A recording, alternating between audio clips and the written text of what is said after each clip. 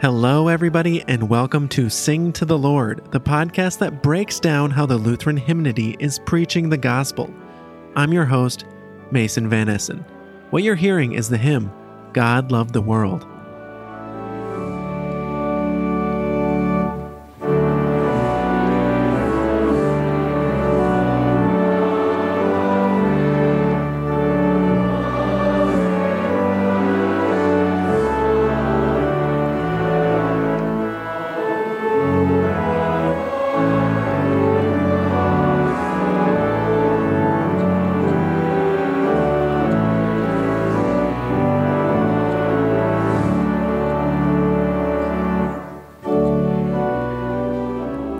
Welcome back to Sing to the Lord. We have both Zachary Bruckhoff and Lars Olson here. Thanks for being here, both of you.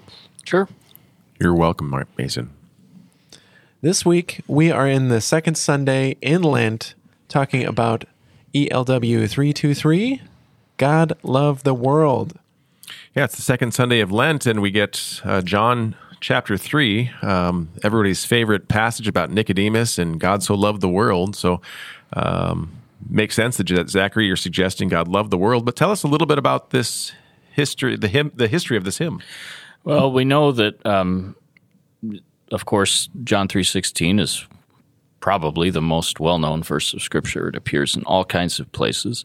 And this particular hymn first appeared in a hymnal teaching the chief articles of the Christian faith. And I couldn't quite figure out which article of the faith this was supposed to teach, but obviously somebody thought it important enough to include it along with the most important teachings of Jesus and in a hymnal. So that's where it comes from. And the first stanza really is a quotation of John 3:16. But I like the twist this actually puts on the way we hear this so often, in that it flips some of these words around and maybe makes us hear this in a different way. Instead of God so loved the world, it says God loved the world so that he gave. So God's love in this way, it's God's love that causes this, right? Mm-hmm. And not that God loved so much, although that's not wrong, but that God's love says, now out of that, because of this, I give my son.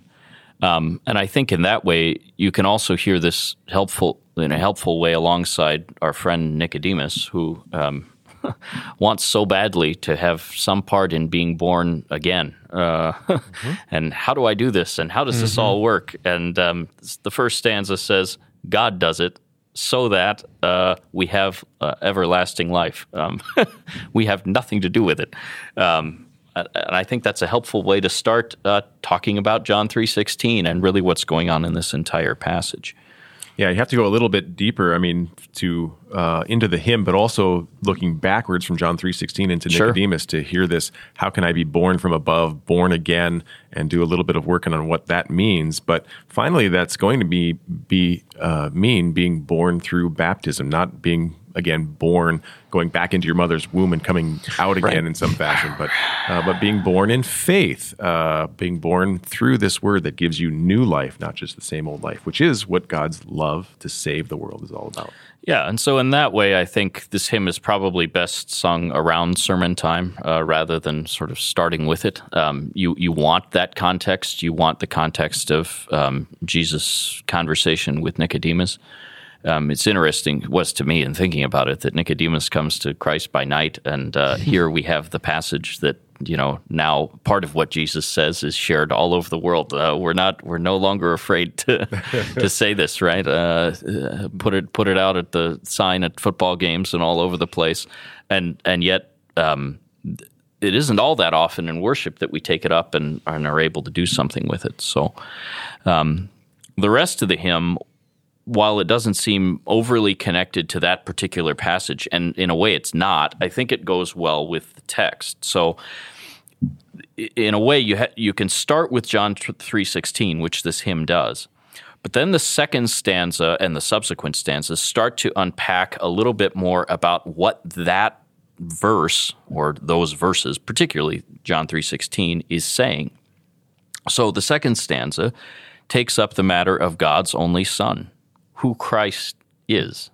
Not just to hear this and then say, well, that's all, go home, folks, right? We've given you the gospel in all its purity and we have nothing else to say.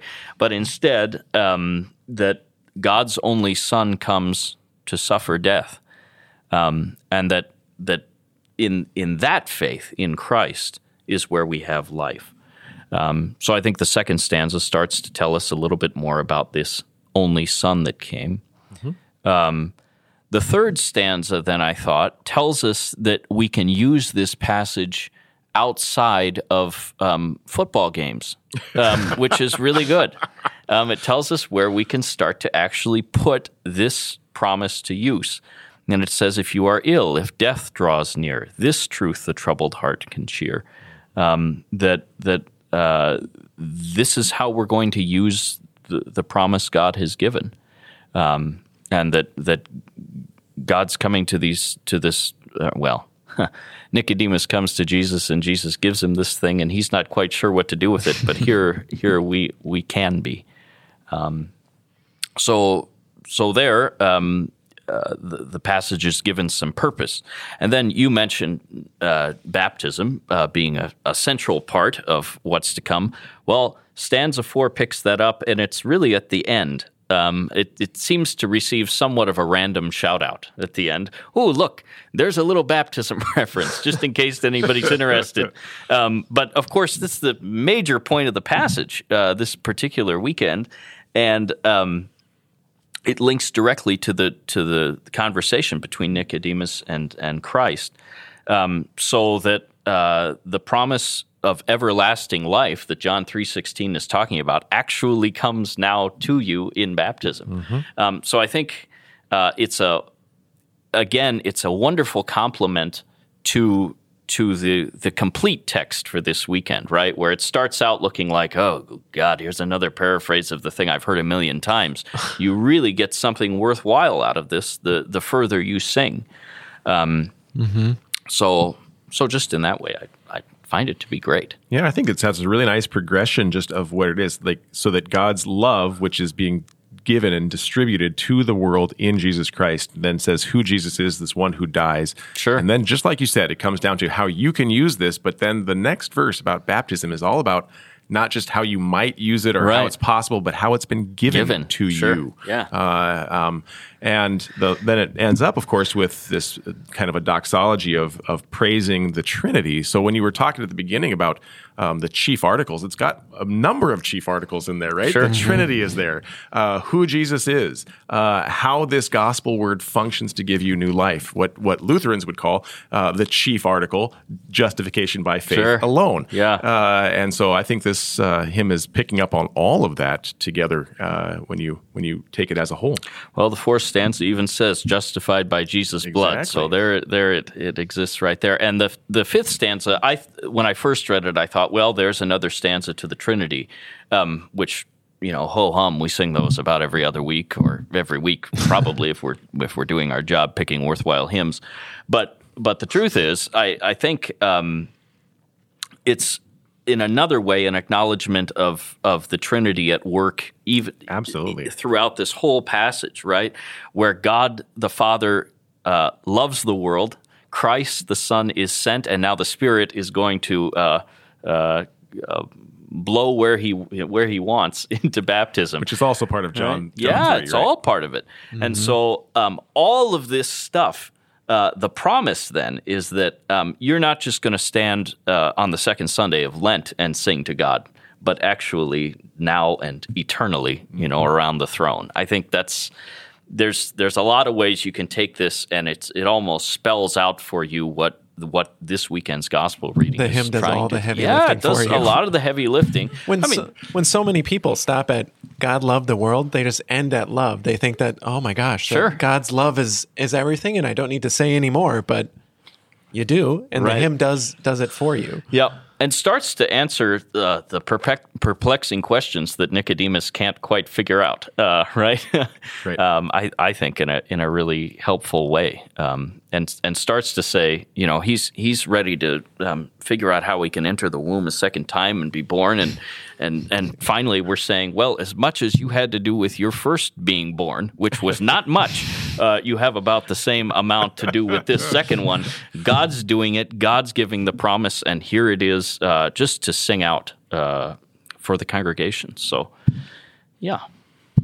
Well, tell us, are there any other hymns that you would suggest for this weekend? There are. One we can pull out of the Lent section of the hymnal, which is not always the case. It's not like every hymn in the Lent section goes now because we happen to be in the season of Lent. But ELW 321, Eternal Lord of Love, Behold Your Church, is going to spend a significant amount of time in the latter stanzas speaking about baptism and being dead to sin and alive to God in Christ, which, if that's particularly where the sermon's landing in the passage of John 3, if you're not going to spend as much time in John 3:16, that might be a good option. You could also probably run off pretty easily to the baptism section of the hymnal and find something that works. The one that I particularly chose was ELW 451. Well, it's one of the suggestions. Being baptized into Christ and saying a little bit more of what that finally means, being baptized into his death, and again, giving praise to the Trinity at the conclusion. The other one, and I don't know, Lars, if you wanted to say anything about this because I didn't, was Lift High the Cross, ELW 660, which everybody sings at various points. But that particular hymn, because of the serpent being lifted up and that reference in today's gospel. Yeah, this Sunday is not referenced to have Numbers 21 that is normally together with that lifting up of the serpent that Jesus references. So it can still work, I think, as a hymn, Lift High the Cross, because you're still reading John 3. Sure. But if you're not tying that back to the serpent and the lifting it up, of that up, then maybe that's maybe that might be just a strange kind of choice. But that's sure. It depends what you're choosing to preach on for the week. One thing I thought about that hymn that and somebody has said that Lift High the Cross itself, and we'll talk about this, I'm sure, at another time on the podcast, is known more for its melody than anything its words have to say. But I thought, well, this isn't too bad. In that second stanza, saying that all newborn servants of the crucified bear on their brows the seal of him who died. You can hear this in the context of baptism and being sealed with the promise of the Spirit, marked with the cross of Christ. And then furthermore, stanza 3, that the prayer is draw us all to thee. There's a little bit of God's Son coming into the world that all might have life. So yes, it's a little bit of an odd choice. You also, on these Sundays in Lent, need, I think, sometimes something that everybody can just belt out and sing. Yeah. So anyway.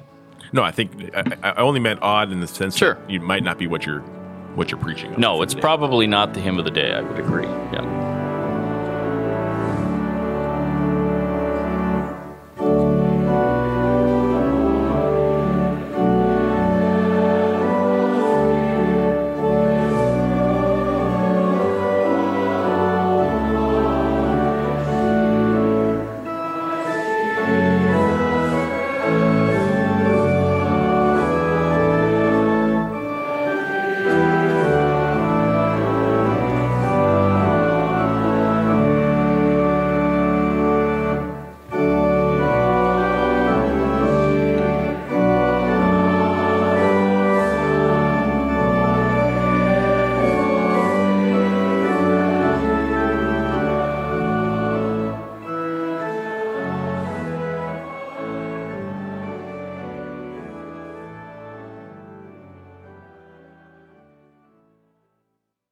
Thanks for joining us this week on Sing to the Lord. Check the show notes for Zachary's stanza-by-stanza commentary, as well as a list of other hymns we recommend. See you next week.